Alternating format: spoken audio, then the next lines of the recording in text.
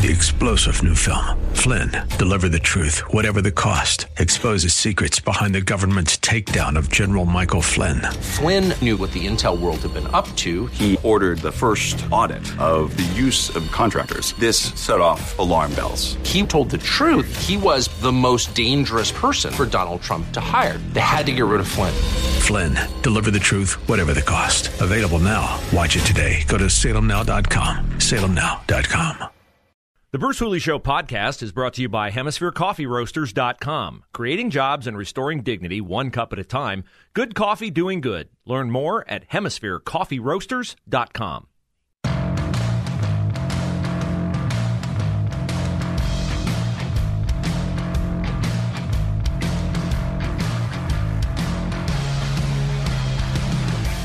It is nice to be back with you. First show of 2022. Thank you for your time today. Thank you for your time going forward and in the past.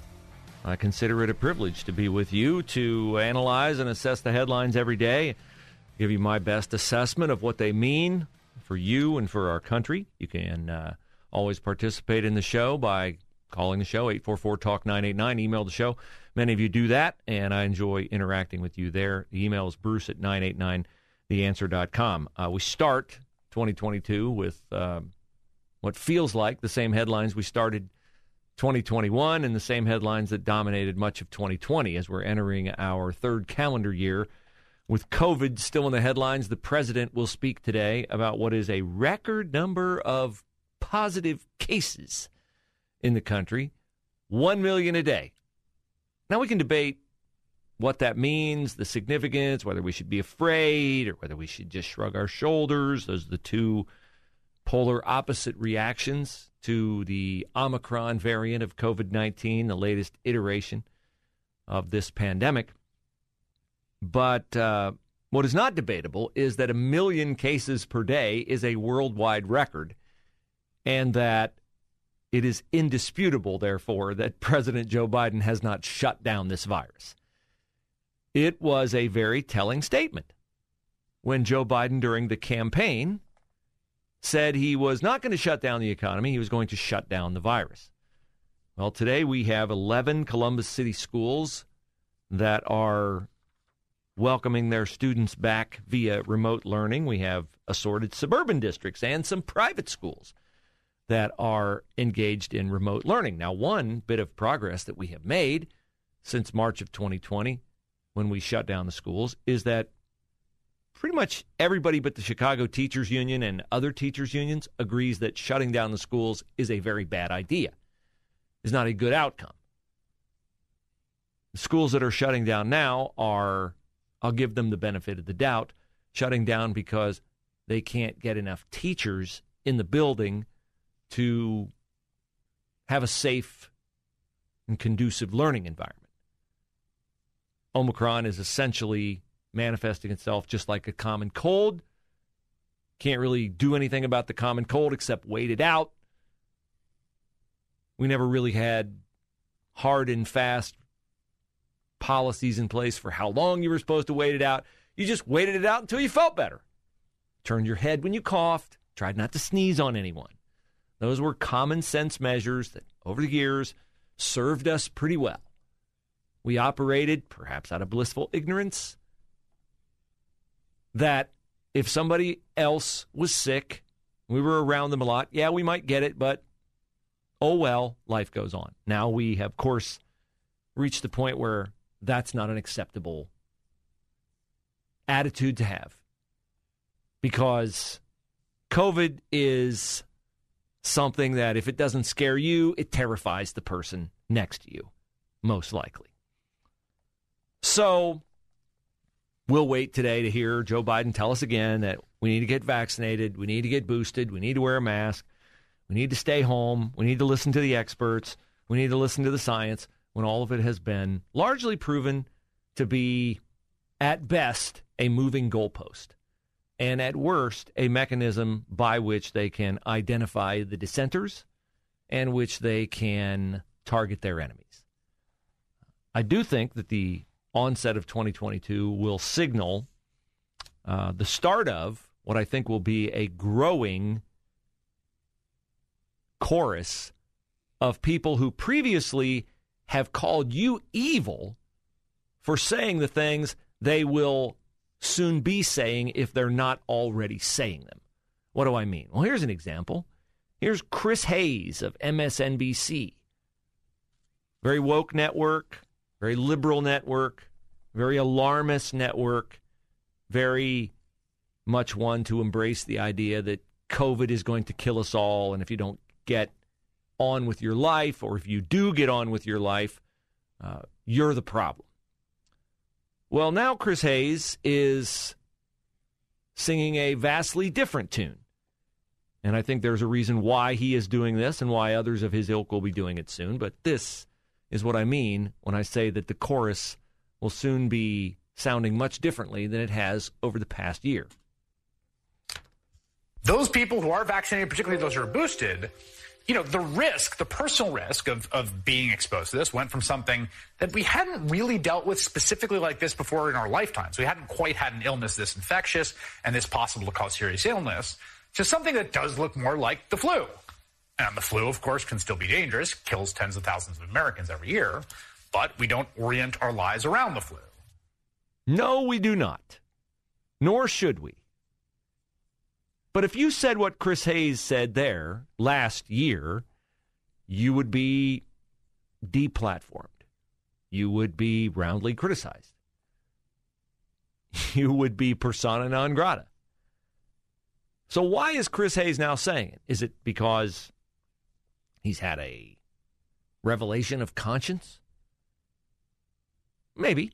I don't know his motives, but I think the purpose is more likely that the number of tests per day, 1 million plus,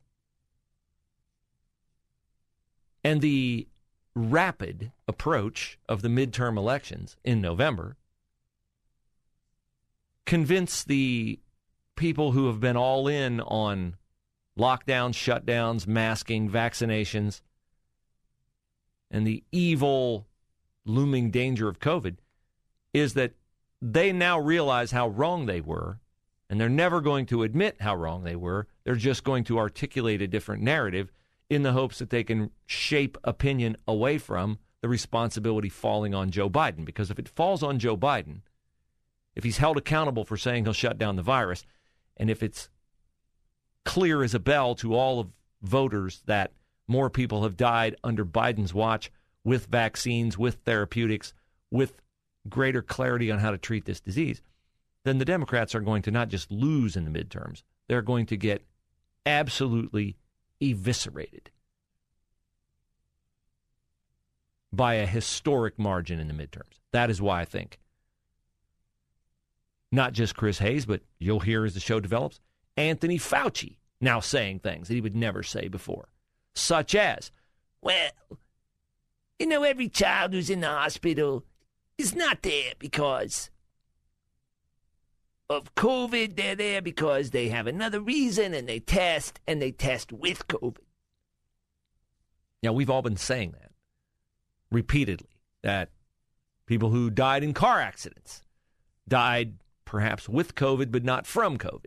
Oh, if you dared say that, you were a crazy person. You were a lunatic. You were an anti-vaxxer. You didn't care about killing grandma.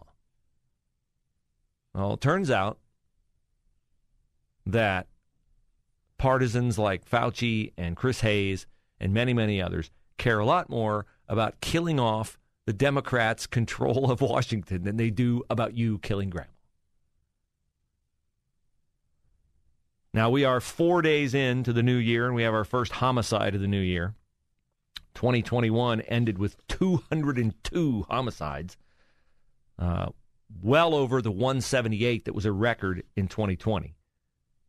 I'll give you the details on the latest homicide and tell you why it is now more clear than ever that the teachers' unions in the state of Ohio and the school board of all the major school districts in Ohio's biggest cities, including Columbus City Schools, are making it very clear how much they love power and hate your kids. That's next on the Bruce Hooley Show.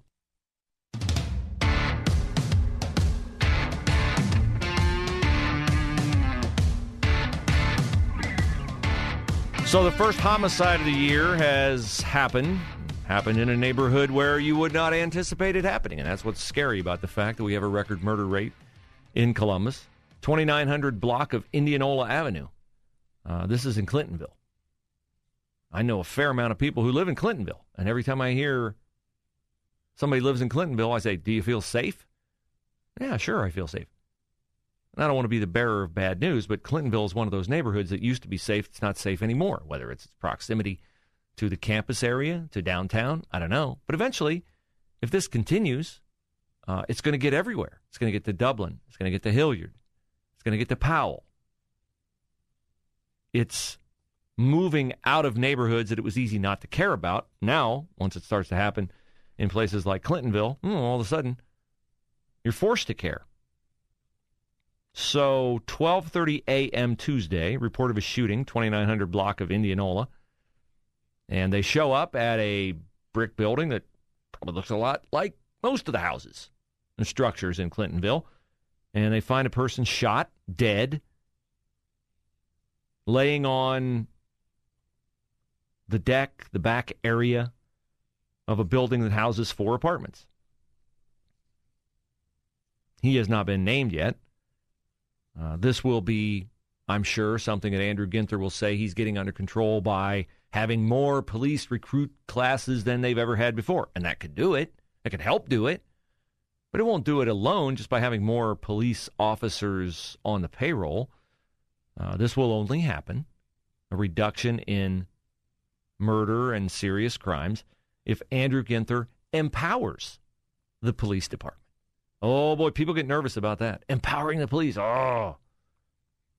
Now, people have to be held accountable for doing wrong. I sound this theme all the time.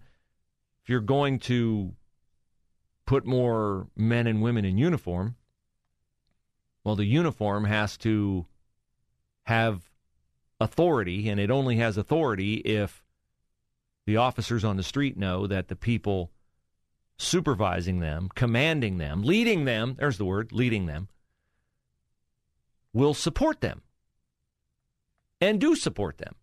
And I'll go back to what I always go back to. We had a young officer in May of last year who perfectly carried out their training to save serious injury or perhaps death of a citizen, and unfortunately, in the course of that, had to take the life of another citizen. And yes, I'm talking about the Mekhi Bryant shooting. And that officer has still not been cleared. And I guarantee you that he will not be cleared as long as Andrew Ginther senses that there is political capital to be gained by not clearing him. So he is, the mayor, prioritizing his own power, his own prominence and prestige over doing the right thing. And as long as the leaders in the city decide to do that, then this problem will persist. It's the same issue manifested in a different way when I see that the Columbus City Schools are among the 100 public school districts in the state that term Ohio's Ed Choice Scholarship Program. Oh, you ready for the phrase? You've heard it before. You've heard it about climate change. You've heard it about racial relations. You've heard it about an assortment of Democratic talking points. An existential threat. Yes, private school education and giving kids, like those that attend KIPP, the most popular charter school in Columbus with a waiting list of 2,000 plus, likely dominated by inner city kids who want out of the hellhole that are Columbus City schools. They want to go to a charter school. Oh, look at that. They want to wear a uniform every day. They want to subject themselves to discipline every day. They want to be held accountable. They want to achieve. They want to escape their surroundings. All laudable goals. And who's fighting against it? Oh, that would be the people who want them in their inferior, crappy inner city schools. Your Columbus City School Board members and your Columbus City school teachers who belong to the teachers union. Eric Brown is a Columbus City School Board member. Held a big press conference, yesterday highlighting this lawsuit that they're a part of, along with Dayton City Schools and Cleveland City Schools, Toledo City Schools, and a lot of other public school districts. And he says, today's a historic day in Ohio. Yeah, it is. It's the day that you identify yourself as an enemy of kids who want a good education. I don't suppose that's what he really meant, but that's how I take it. Ed choice and private school vouchers pose a threat to the very existence of our public schools. All right, so let me tell you how ed choice works. Okay, so you have a boy or girl in your household. You would like to send them to a private school or a charter school. The tuition is usually going to be around $10,000. Okay? That's just a good round number to work with. $10,000.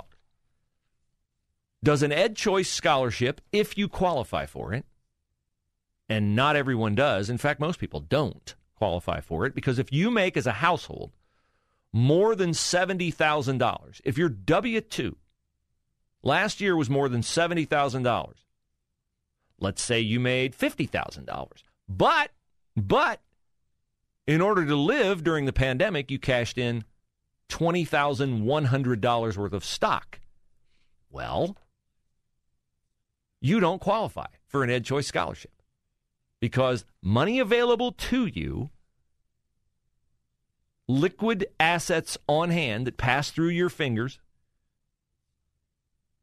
exceeded 2 times the poverty level. Poverty level is 2.5 times, rather. 2.5 times the poverty level. Poverty level, for the purposes of this, to work with it easily in your mind, is about 30,000. So if you're under 30,000, you get an ed choice scholarship. If you're at 2.5 times the poverty level, you get a reduced scholarship. But it doesn't pay for the whole private school tuition.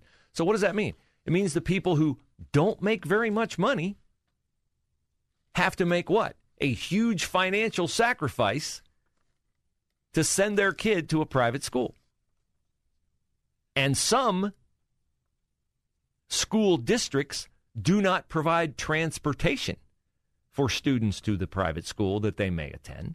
So that's another sacrifice the parents have to make. So these are parents applying for ed choice scholarships who what? Number one, have a financial need, but number two, are willing to make the financial sacrifice and the personal sacrifice to get their child to the private school. Now, the private school is most often not located as close to where that family lives as is the local public school.